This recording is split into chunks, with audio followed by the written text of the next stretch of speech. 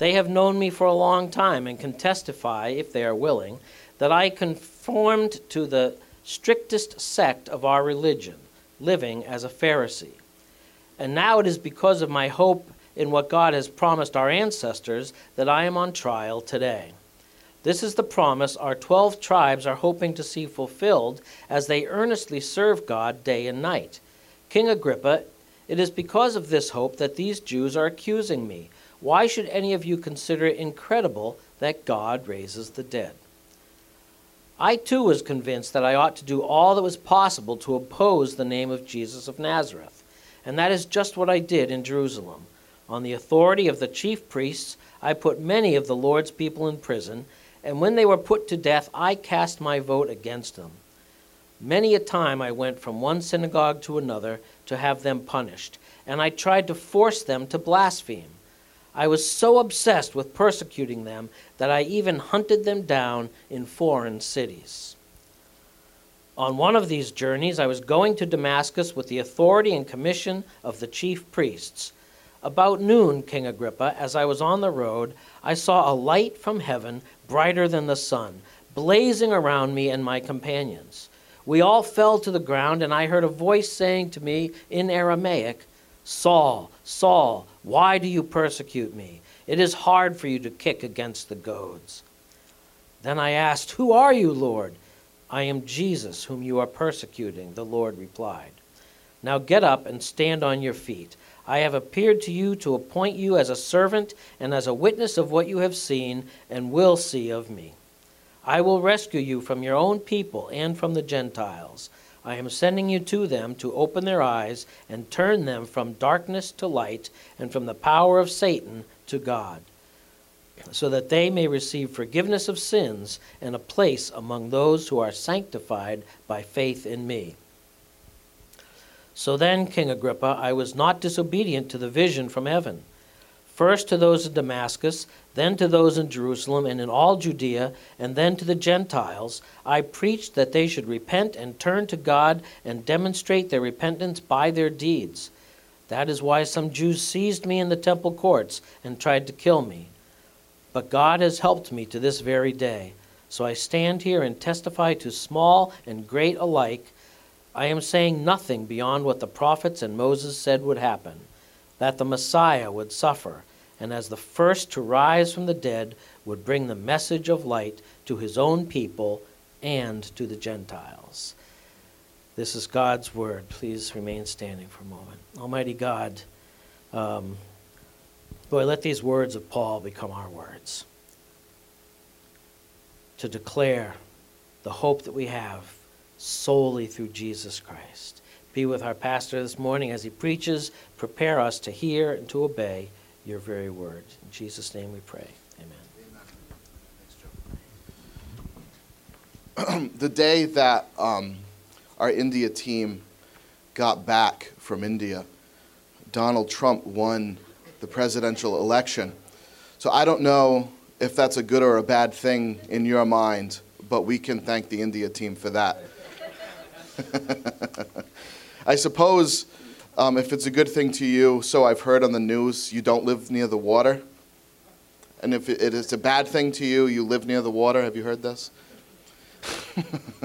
You look at this is besides the point, but if you look at Rhode Island, I saw, did you see this in the newspaper, in the Providence Journal? That the east half of Rhode Island voted for Hillary, and the west half voted for Trump. So it's just like divided, and they're on the water and they're not. So that's where I got that from. A little bit of information for you. Well, anyway, let's talk about Scripture. It's so good to have you guys here this morning. God bless you. So good to see some new faces. I hope that you're enjoying yourself this morning. Every single Sunday at church, we only think about Easter with respect to this a lot, but every single Sunday, we celebrate the resurrection of Jesus Christ. That's why we meet on Sunday. That's why we meet on the first day of the week. And what a great thing to be able to do every Sunday. We don't reserve this just for Easter Sunday. Because Jesus Christ is alive, we have new life in Christ. Our sins are forgiven, and we have an eternal hope. Amen? And we gather together. You saw that today, right, in our memory verse. the Bible says, do not forsake the assembling of yourselves, especially as the day draws near. We have the unique opportunity to gather as the body of Christ, to worship the risen Jesus, and to proclaim his name. And that's what we're doing, and that's why we fellowship around his word. So God bless you. Thanks so much for being here this morning. If you are kind of new here, feel free to stick around. We stay and we have snacks and coffee and all sorts of things. We'd like to get to know you better.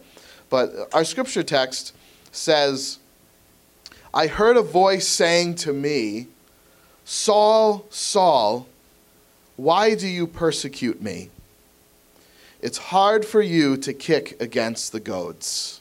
It's hard for you to kick against the goads. I'm going to say something very bold. All people who have not come to love and follow Jesus resist him every day. Every day. Now, you might not be conscious of this resistance. You might not even be aware that it's him that you're resisting. But there's something in your gut that is resisting something, and that someone is Jesus.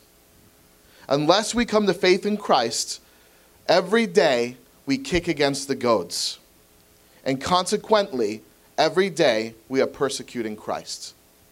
Now, I'm going to explain this to you. This is what our sermon is about. You say, well, that's kind of interesting. I don't feel like that's what I'm doing. Let me explain to you why, and I hope that you understand why by the end of this. I titled this message, for some of you who might follow us on Facebook, I usually post the title of the sermon and the sermon text online.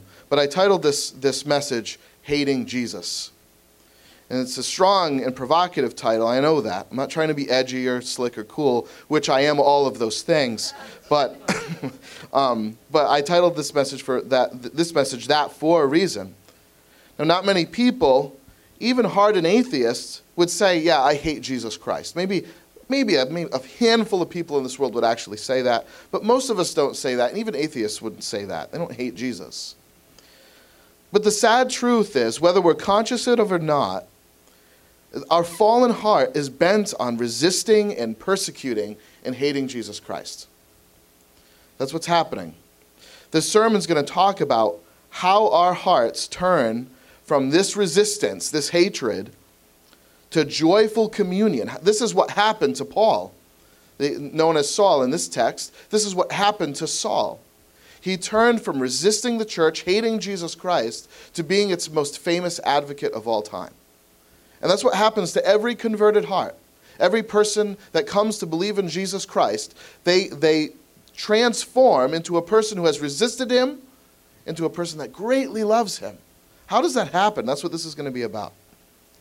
There are 3 chapters left in the book of Acts, so we're almost done. It actually hasn't, you might have felt like this has taken a long time to get through the book of Acts. I think it's been about a year, but honestly, for 28 chapters, that's not that bad, that we got through it that quickly. Actually, that is kind of a quick way to go through the book of Acts. You could be in this book for years, but we wanted to really teach you the heart of the message of it. But there's 3 chapters left. We're in chapter 26 today, and we got 2 more chapters after this. And it's basically, these final chapters are basically Paul's march to Rome. His intention was to go to Rome to make the gospel known to the ends of the earth, right, and to specifically the Roman Caesar. The end of his life, we'll talk more about this later on in Acts, but the end of his life, he would actually be executed by the Roman Caesar and have his head cut off. But this is Paul's objective. And these chapters are the narrative, chapters 26 through 28, what occasioned him getting to Rome. We saw Paul in past weeks leaving. You remember this? He left the Ephesian elders, and they were all in tears because they loved him greatly. But he said, I need to go to Jerusalem. So he journeys to Jerusalem. And when he gets there, he goes into the temple to worship God. And when he gets there, a large crowd recognizes him because he's a very famous Jew in his own right. He was a Pharisee. So they all knew who he was. They all knew he had come to faith in Christ. So they didn't like him, a large mob formed to try to kill him. So if you remember, the guards, the chief of police, grabbed him so that he wouldn't be killed and basically rescued him. He was taken then from Jerusalem to Caesarea because his life was threatened. Remember this last week when we learned this from Pastor Creaney. His life was in danger, so the chief of police basically took him to Caesarea to save his life. And there he made his defense to Felix, not the cat. He made his defense to Felix, who was a governor, 2 years go by where Paul is in prison, kind of nice accommodations, but 2 years go by. Felix is replaced by Festus, and we see this in chapter 25.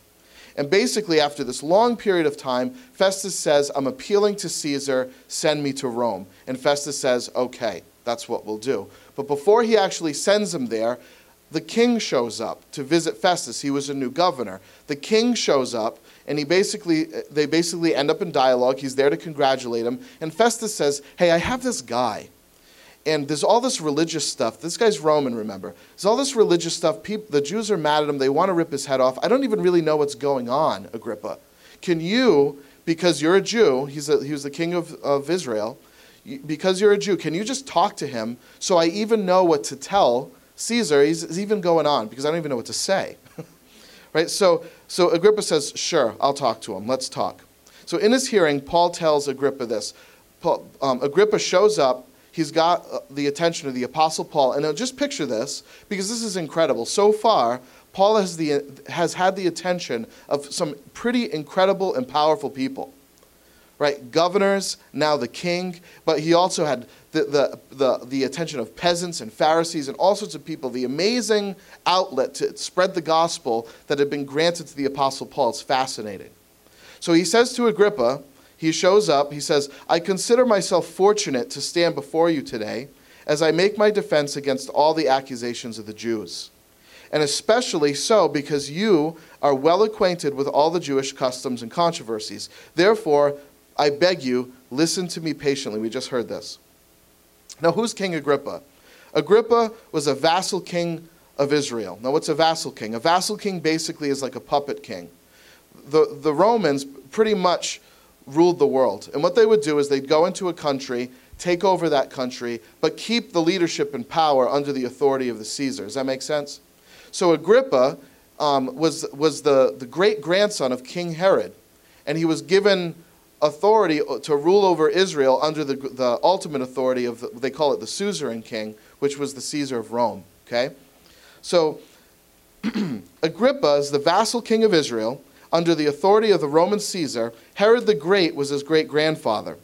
Now, this was a notorious family. If you don't know who the Herods were, I think Morgan addressed this a little bit last week. But this was an incredibly notorious family. If you read the history of the Herod family, it's fascinating and horrific at the same time. They were decadent, violent. They furiously resisted anything related to the Messiah because most of the Herods didn't want any other king coming in taking their crown. Does that make sense?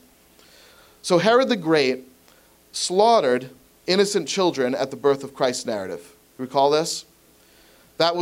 So this is Agrippa's great-grandfather. This is this guy. This is his heritage. Herod the Great's son, his name was Antipas. He had John the Baptist beheaded. You remember that story in Scripture. So Herod the Great's grandson, Antipas, had John the Baptist's head cut off. Herod the Great's grandson was Agrippa I. He murdered James, the Apostle James. The Agrippa Paul's speaking to is Agrippa II. Paul stands before the great-grandson of Herod the Great and now the son of Agrippa I. Notorious family. Whose knees would be knocking? Right, I would. I don't even think I would have made it there. I would have been dead at the crowd like long ago. But he somehow makes it there because he keeps his wits. History knows that this Agrippa II wasn't quite as violent, but very decadent. He married his own sister. It's a very, very bizarre life that he led. Paul is typically courageous in the king's presence. His knees aren't knocking. He's not knowing what to say. He is knowing what to say. He's very sure, not of himself, but of the Christ who had sent him. For the third time, and this is what he does with Agrippa. For the third time, we read this 3 times in the Gospel of Luke. Dr. Luke decides, I'm going to retell Paul's conversion, which is significant. That this story was told 3 times in the Gospel of Luke, how the Apostle Paul came to know who Jesus Christ was. So for the third time, he articulates his conversion story and ultimately his commissioning, in other words, his mission. In becoming a Christian, Paul had been given 3 different things: a vision, an identity, and a hope. And these are going to be the 3 points of our sermon. A vision, an identity, and a hope. Please follow this. This is so important. Should you ever come to faith in Jesus Christ, maybe you don't know who Jesus Christ is this morning. This is what will happen to you if you come to know Jesus. You will have a vision, an identity, and a hope. Okay? You will turn from resisting Jesus and his people, hating Jesus and his people, to loving them, becoming part of them, to a vision, identity, and a hope. So let's look at the vision. This is really articulated in verses 9 through 14 of the text. Verses 9 through 11, we have Paul's account of his life before he came to know Jesus Christ. He was in firm opposition to any follower of Christ and to Christ himself. Now, there were reasons for this. He believed, there were some more superficial reason. The heart of the reason we'll get to in a second, but some of the more superficial reasons were they thought that they were getting rid of certain dietary laws and wanting to destroy the temple. But there was something at greater heart that was the issue. So ultimately, though, he hated Christians and wanted to see them wiped off the planet. He imprisoned them, he sentenced them to death, he hunted them down, he tortured them, he went to foreign places to find them. As a matter of fact, the story he's telling, he is leaving his home, going to Damascus to find Christians, to bring them into prison. Our text says, did you see this? He was obsessed. Obsessed. Now you think like, wow, I've become obsessed about things at times, like really wanting to be an awesome race car driver or a great carpenter, whatever it is. I become obsessed by it. This is not used in a complimentary way, though. The word actually means, and most commentators agree on this, that he had a raging fury. He was a madman. This is the word that Paul described himself with. He says, Agrippa, I was insane with anger, and I wanted to wipe all Christians off the face of the earth. So these people wanting my head on a platter, I was with them. I was right there. Until he had a pivotal encounter with Jesus Christ. He had a revelation of the risen Savior. And he records this clearly for Agrippa. On his way to Damascus, he and his companions, this is his vision. He and his companions are pinned to the ground. They are blinded with a brilliant light, and they hear a loud voice from heaven. You say, oh, this is fantastic. This couldn't have happened. Well, I believe that there is a God, and I believe that God's word is true. So just entertain me for a moment. Just assume that it is. He hears a loud voice from heaven, a brilliant light, and he's pinned to the ground, and everyone is with him. It was the risen Savior, Jesus Christ, and he announced to Saul something very important. Okay, now hear this, because this is, if you don't know Christ, this is what he's announcing to all people who haven't found Christ yet. Number one, why are you persecuting me? Number two, it is hard for you to kick against the goads. The other two accounts of Paul's conversion in Acts leave that part out. Okay, it doesn't say it's hard for you to kick against the goads. So in this instance, obviously Luke is deciding to present a more fuller account of all the words that were said and not just some of them. Why are you persecuting me? And it's hard for you to kick against the goads. If you don't know Jesus Christ, you are kicking against the goads. That means something very simple, that he is there, he is with you, he is whispering to you, and you're fighting it. That's what's happening. You're fighting it. Let me explain more. The vision Paul received that day, it's the same vision that all followers of Christ encounter before they come to him by faith. That is, first, Jesus is risen. Second, we have resisted and hated him. And third, he has been present all along, goading us to him. You know what a goad is? It's like a sharp needle that you stick an animal with so that they go in the right direction. Right? They're going off in the wrong direction, and it's like a trial. This is the revelation given to Saul and every soon-to-be Christian. Paul's reason for hating Jesus Christ and the Christian message was also what brought him to know that he was desperate for it. Now that's profound. You don't get it yet because I haven't explained it, but just kind of table that. The same thing that made him hate Jesus is the same message that would make him realize, I need him. I need him. It crushed him and saved him at the same time. But when it crushed him, it infuriated him like it infuriates us. But it eventually liberates us if we come to believe and trust in Christ. And the explanation to this is simple, so please follow. Paul believed the opposite, Saul, before he knew Christ, was convinced of the opposite message that he preached in Romans chapter 1 and verse 17, and here it is. The just shall live by faith alone. He believed before he came to know Christ that it was actually the opposite. The just shall live by their tireless effort. See? As a Pharisee, he reversed the message that we make ourselves right with God, we purge ourselves from all of our impurities by ritual obedience to the Old Testament law. Morality is maybe more of a modern word for us. If we're just good, some people in here might be religious. And the common message among a religious people is, if we're just kind of good enough, God's going to be okay with us. So it's the same message. The just shall not live by faith alone. The just shall live by their own perceived good works. So Saul was convinced of this before he came to know Jesus Christ. He devoted his life to it, to be made right with God through his tireless effort. In Philippians chapter 3, you know what Paul says of how he felt at the time. And chances are you might feel the same way if you don't know Jesus yet. And you're just trying to be good enough. Just trying to measure up. He says in Romans chapter 7, verse 10, I found that the very commandment that was intended to bring life actually brought death. In other words, I thought that my work would bring life and righteousness, but it actually brought the opposite. It convinced me that I was utterly helpless and guilty. He was unable to save himself. And that's the goad, friend. That's the goad of life. That's the goad of Christ. That when you spend your life trying to measure up, to keep your nose clean, all the things that you think will make you matter in life or give you a healthy self-esteem, when you realize you never live up to the standards, it brings death, doesn't it? It crushes your spirit. That's the goad. That in all our attempts to prove ourselves, we only find death. We fall short. We miss the mark. I heard someone say, well, this is all very religious. I'm not very religious, but so I don't really connect with this. Well, consider it this way. I heard someone say it like this. Forget about God's law. Forget about his moral standard. What's yours?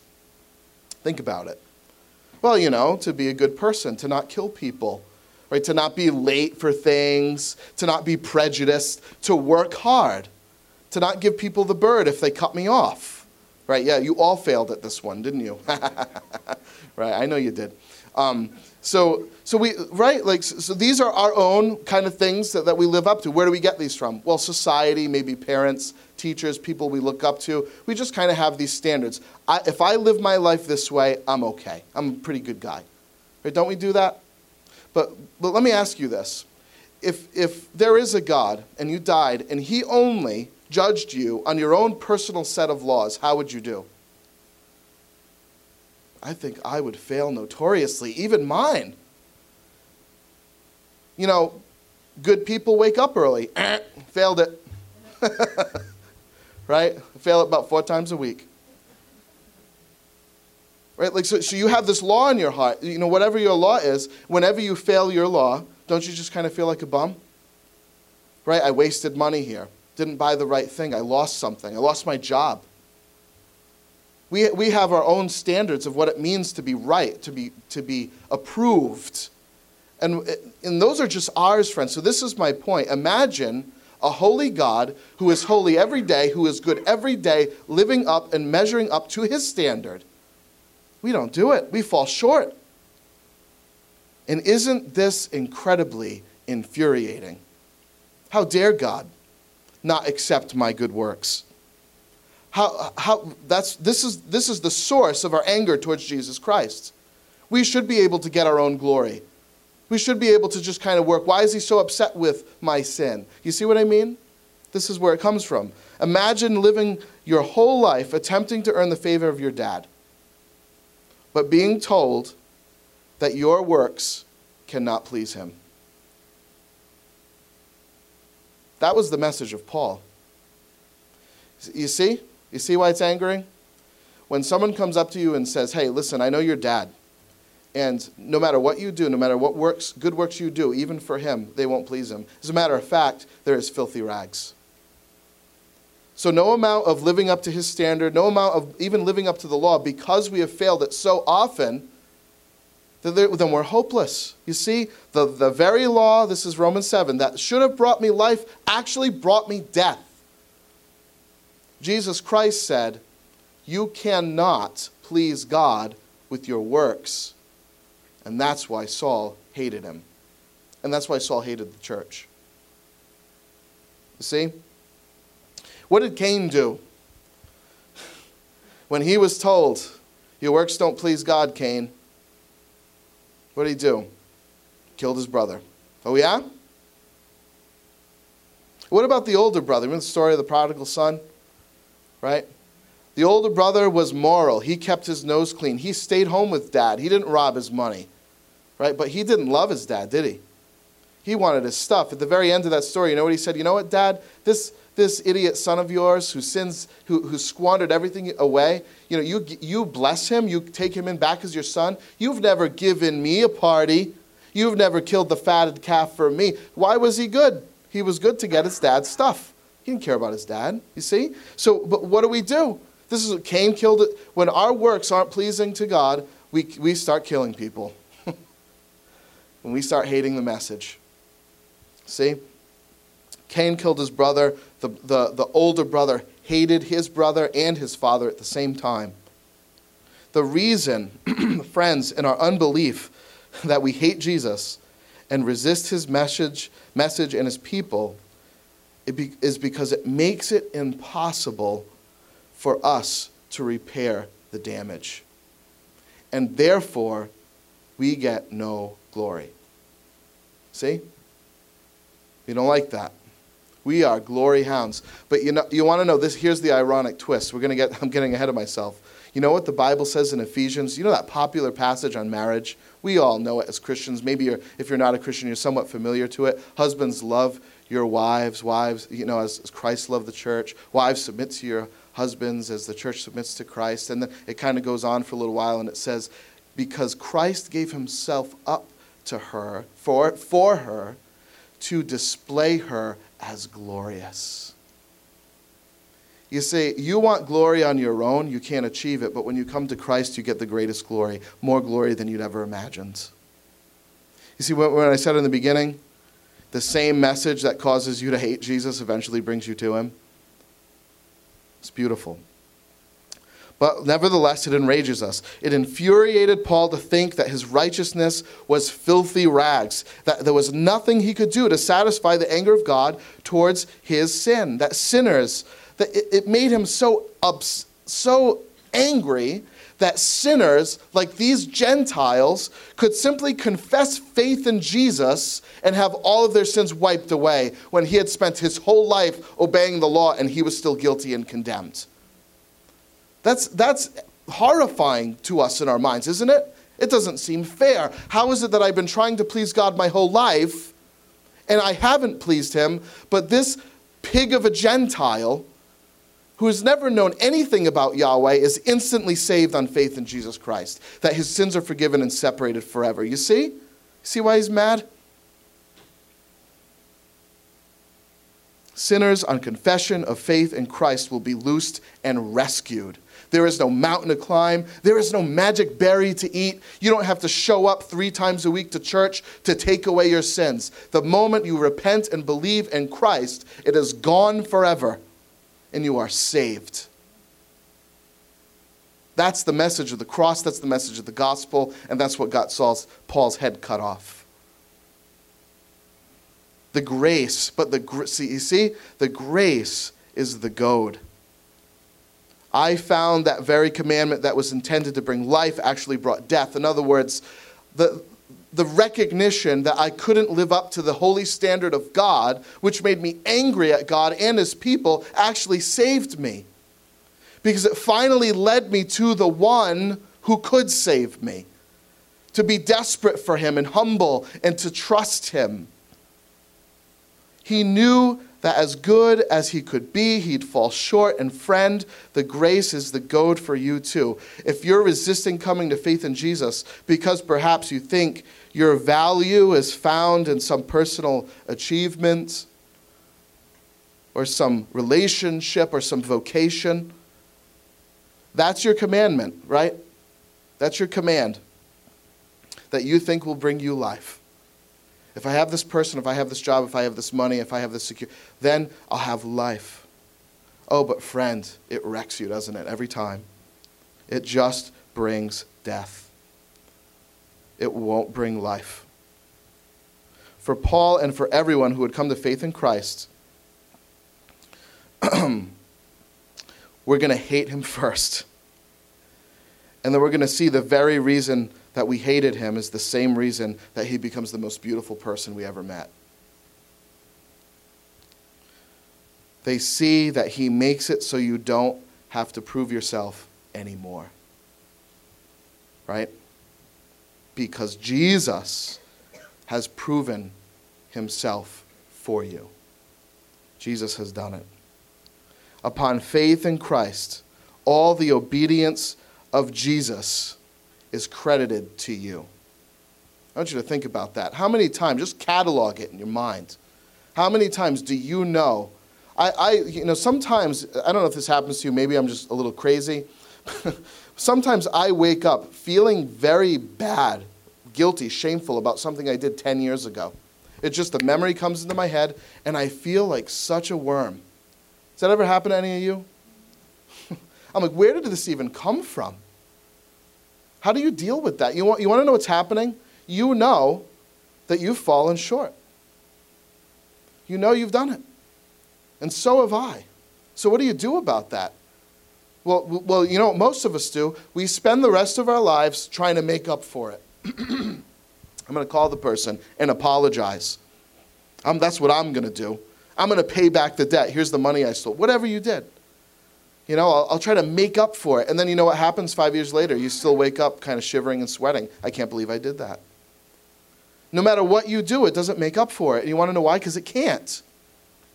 Ultimately, you have violated God's holy law and you stand condemned because of it. And I know that's a hard message, but friend, Jesus Christ's perfect obedience, he lived the life. He did the right thing for you in your place because he knew you wouldn't. And when you come to him by faith, all of your sinful disobedience becomes joyful obedience in God's eyes.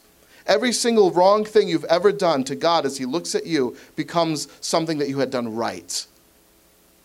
That's what you get when you come to Jesus Christ by faith. Sins that are forgotten, a life that is purified, and you are held in the powerful arms of God. I'm so getting ahead of myself. This is our new identity, okay? Upon faith in Jesus, all the obedience of Christ is credited to anyone trusting in him. And that vision, that revelation, births in us a new identity. That's our second point, a new identity. Clearly seen in Paul's second part, verses 16 through 23. The closing. Paul made clear to Agrippa that the death that comes through the law is cured by the work of Christ. Can you just say amen to that? The death that you carry, maybe, like I said, you don't even know what the law is, but the death you carry by the shame that you carry for ways that you failed is taken care of by Jesus Christ. That's the grace of Jesus Christ on the cross. Faith in Jesus identifies you. You get a new identity. Who are you, friends? You say, I'm a son, I'm a carpenter, I'm a fisherman, I'm a lawyer, I'm an accountant. Well, as a Christian, you are a son of God. And that means something very powerful. I want you to follow this. The believer is no longer relying on his own personal willpower, on his own moral standing, or on his own moral successes to please God. He is relying on the perfect life lived by Jesus. That means something very powerful, that if you fail, God still loves you. It's still gone, it's still forgiven, and you can get up in victory. That's what that means. The believer is free. And listen to even just Paul's words in his text as he articulates articulates them. He says, you're made right with God by grace. That's in verses 18 through 20. You're rescued from darkness to light. You see, your eyes are open. You see, there's nothing that you can do to save yourself, that you've been saved by the work of Jesus. You're rescued from darkness to light, verses 17 and 18. Also in verse 18, your sins are forgiven through the work of Christ and not your own. That alone should just drop you to your knees and cause you to follow Christ for the rest of your life. Why do Christians obey? And this is how you know you really get this. Christians don't get saved by their obedience, but Christians are always going to obey. And here's why. Because you can't approach this message, you can't really see what's going on here without it changing the way you live your life. It changes you. And if it hasn't changed you, you don't get it. You still don't get it. As believers in Christ, we're new people with a new identity, grafted into the family of God by adoption. This is what Paul says. Did you have a jerk dad? Maybe an abusive mom? Well, I got good news for you. Come by faith to Jesus Christ, and you will have the King of Kings, the creator of all things, as your new dad, your adopted son. That's his gift to you, by faith in Christ, adopted into his family. You all, but this is kind of a side note, it's not in my notes, right? Why does having a bad mom and dad crush you? Because you know in your gut you're supposed to have a good one. Well, why do you know you're supposed to have a good one? Because you have one. God made you. He created you. You see, all good moms and dads and all bad ones should point us to the fact that there's a great one in heaven for us, the real one, our real creator, the one that we've actually been longing for. So friends, if you've had an abusive family, I have good news for you, because that's not your real family anyway. I don't mean to demean family relationships, okay? That's not what I'm saying. But what I am saying is you have the greater dad, the greater creator, who in Christ applauds you every day, is satisfied with you every day, is pleased with you every day. And this is my point that I'm trying to make here. We are commissioned to testify to all people that what Christ has done for us as Christians. This is what Paul says again in verses 16 through 18. So as believers in Christ, we're a people with a new identity. You want a new identity this morning? Have you failed a lot, or maybe at least you've perceived yourself as having failed? You think you're kind of a bum. Your parents are jerks. Your wife or your husband left you. Your kids don't like you. Well, I got good news, because you can have a new identity in Christ this morning, this moment, by faith in Jesus. Your sins will never be remembered anymore. They're separated as far as the east is from the west, declared forever righteous, forever worthy. You'll never again be charged with any penalty or any condemnation for any of your mistakes. Did you hear that? The judge of all the earth credits you with the righteousness of Christ, the goodness, the purity, everything. He was obedient and submissive to the Father all the time, just like we were supposed to be. But because we weren't, he stood in our place, and by faith in him, we are that person that is always submissive to God. Amen? So the judge of the earth credits you with the righteousness of Christ, that God in heaven sees you always as having honored him, never having disobeyed him, and consequently always pleased with you. You know what is said of Jesus? This is my beloved Son, in whom I am well pleased. How many people would love to have a dad that said that to them? This is my son, in whom I'm well pleased. You're saying, wow, Kyle, you must have had a really bad dad. I didn't. I had great parents, okay? So don't think I'm saying this about, I had really good parents. They failed, well, we all do. But anyway, I'm going to stop sweating now. All right. Imagine having a dad, though. Some of us have had train wreck parents, awful parents, parents that have abused us, beat us, treated us so terribly. But just imagine those same parents coming up to you and saying, this is my son, my daughter, whom I'm well pleased. We all long for that, friends. We're desperate for that. You were made for that. That's why you're desperate for it. And in Christ you got it. You come to Christ by faith. The God of all heaven and earth looks at you and says, "This is my beloved child in whom I am well pleased."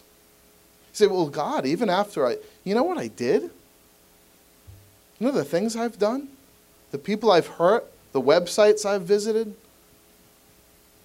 the drugs I've taken.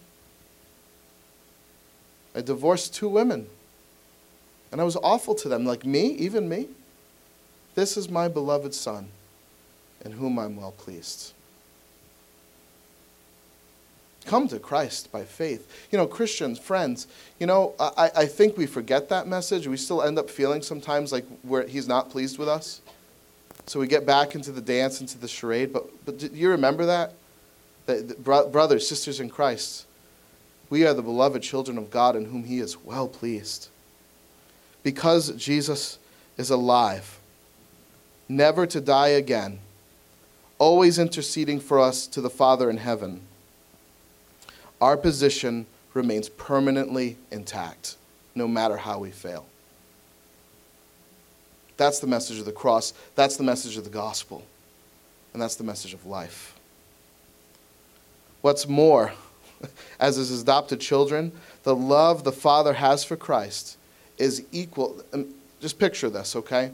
The love that the Father has for Jesus, the Son, is equal to the love he has for you. He doesn't love Jesus more than you. He loves you the same. But Jesus was always good all the time, and I'm always bad all the time. It's the same. Because Jesus died for you, and he rose again. He conquered death for you in your place. If you trust him by faith, he'll conquer death for you in your place. You're so closely united to Jesus. Did you hear these words? It's easy to miss them. You're so closely united to Jesus Christ that to persecute you is to persecute Jesus himself. Saul, why do you persecute me? To persecute you as his children, those who have put faith in him, is to persecute Jesus himself. That's what he thinks. That's what your God in heaven thinks of you in Christ. So what are we waiting for? Come to Christ, friend, by faith. Put it down. It's not worth it. The sin that we carry, that, David kind of talked about this a little bit, the things that we just kind of want to keep on. You say, I don't want to change. Do you realize that Jesus is so much better than a sexual relationship or a new marriage or a new whatever it is, fill in the blank, that Jesus is better? So for Paul, the God he hated became the God he was desperate for and needed. And friends, the God you might resist, the goads you might kick against, is your rescue, and it's your hope.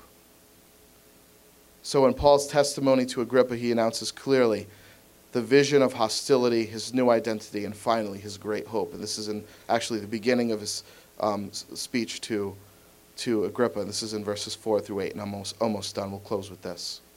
He makes 2 things clear in his testimony to Agrippa. First, that he's being persecuted for his hope in Jesus Christ. And second, that this hope was promised by God to Agrippa's ancestors, so he should believe it too. He makes this very clear in verses 22 through 23. Do you remember these words? I'm saying nothing beyond what the prophets and Moses said would happen. I'm not saying anything different than the things that the Jewish people want to kill me for. You should believe it too, friends. That's what he's saying. That the Messiah, and here's what the prophet said, the Messiah would suffer, and as the first to rise from the dead, would bring the message of light to his own people and to the Gentiles. You see? He's quoting the Old Testament. This is fantastic. Paul is telling Agrippa and devout Jews that the message he believes and sends is the same one that was promised in the Scriptures they themselves were devoted to. Do you see the irony here? They're devoted to the same set of Scriptures he is, yet they want to cut his head off. And he's saying, basically, guys, look, this is in your Scripture. Paul's telling Agrippa and devout Jews, come, believe.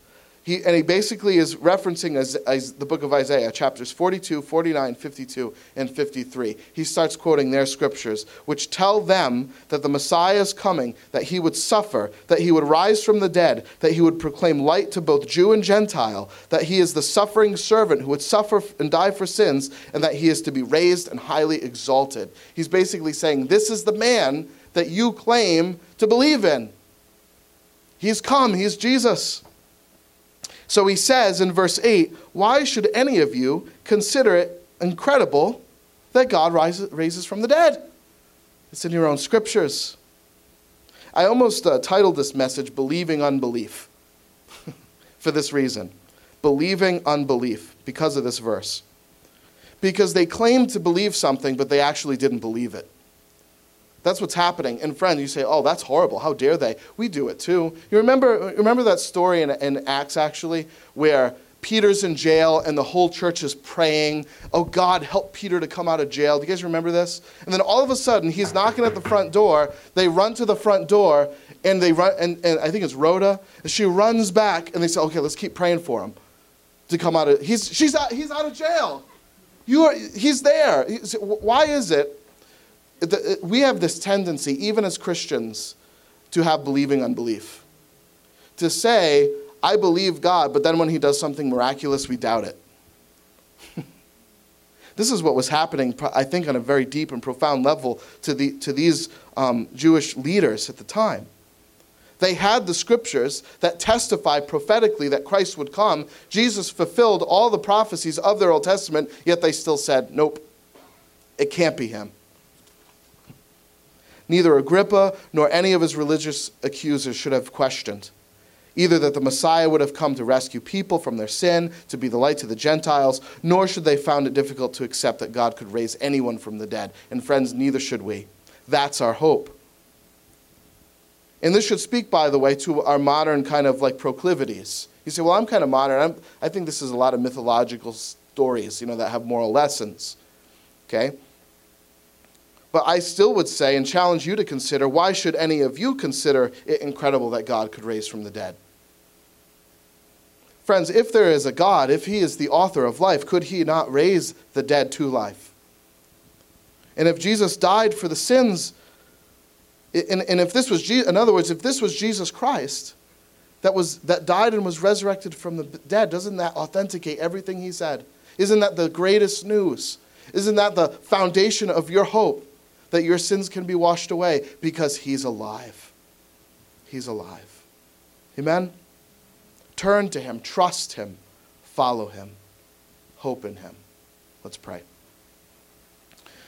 God, we pray, Lord, that as the church of Jesus Christ, that we would be invigorated by these things, and that we would be reminded that as Christians, we are called to do something with this message, just as Paul was. Now get up, stand on your feet. I have appeared to you to appoint you as a servant and as a witness of what you have seen and will see. And I am sending you to open the eyes of the blind, to turn them from darkness to light, from the power of Satan to God, so that they might receive forgiveness of sins. God, you saved Paul and put him on mission, and you save us and put us on mission. So God, I pray that we would remember that when we've come to faith in Jesus as a church, that we would stand to our feet, that we would realize that you're appearing to us to save us from our sin. Part of the purpose of that is so that we can take that message to our friends and neighbors and declare to them the hope that they can have too in Christ. If you don't know Jesus Christ this morning, let me tell you something very simple. You need to empty yourself. You need to repent of your sin. You need to recognize that your sin has separated you from God, that it's heinous, and that there's nothing that you can do to pick yourself up. But Jesus Christ can.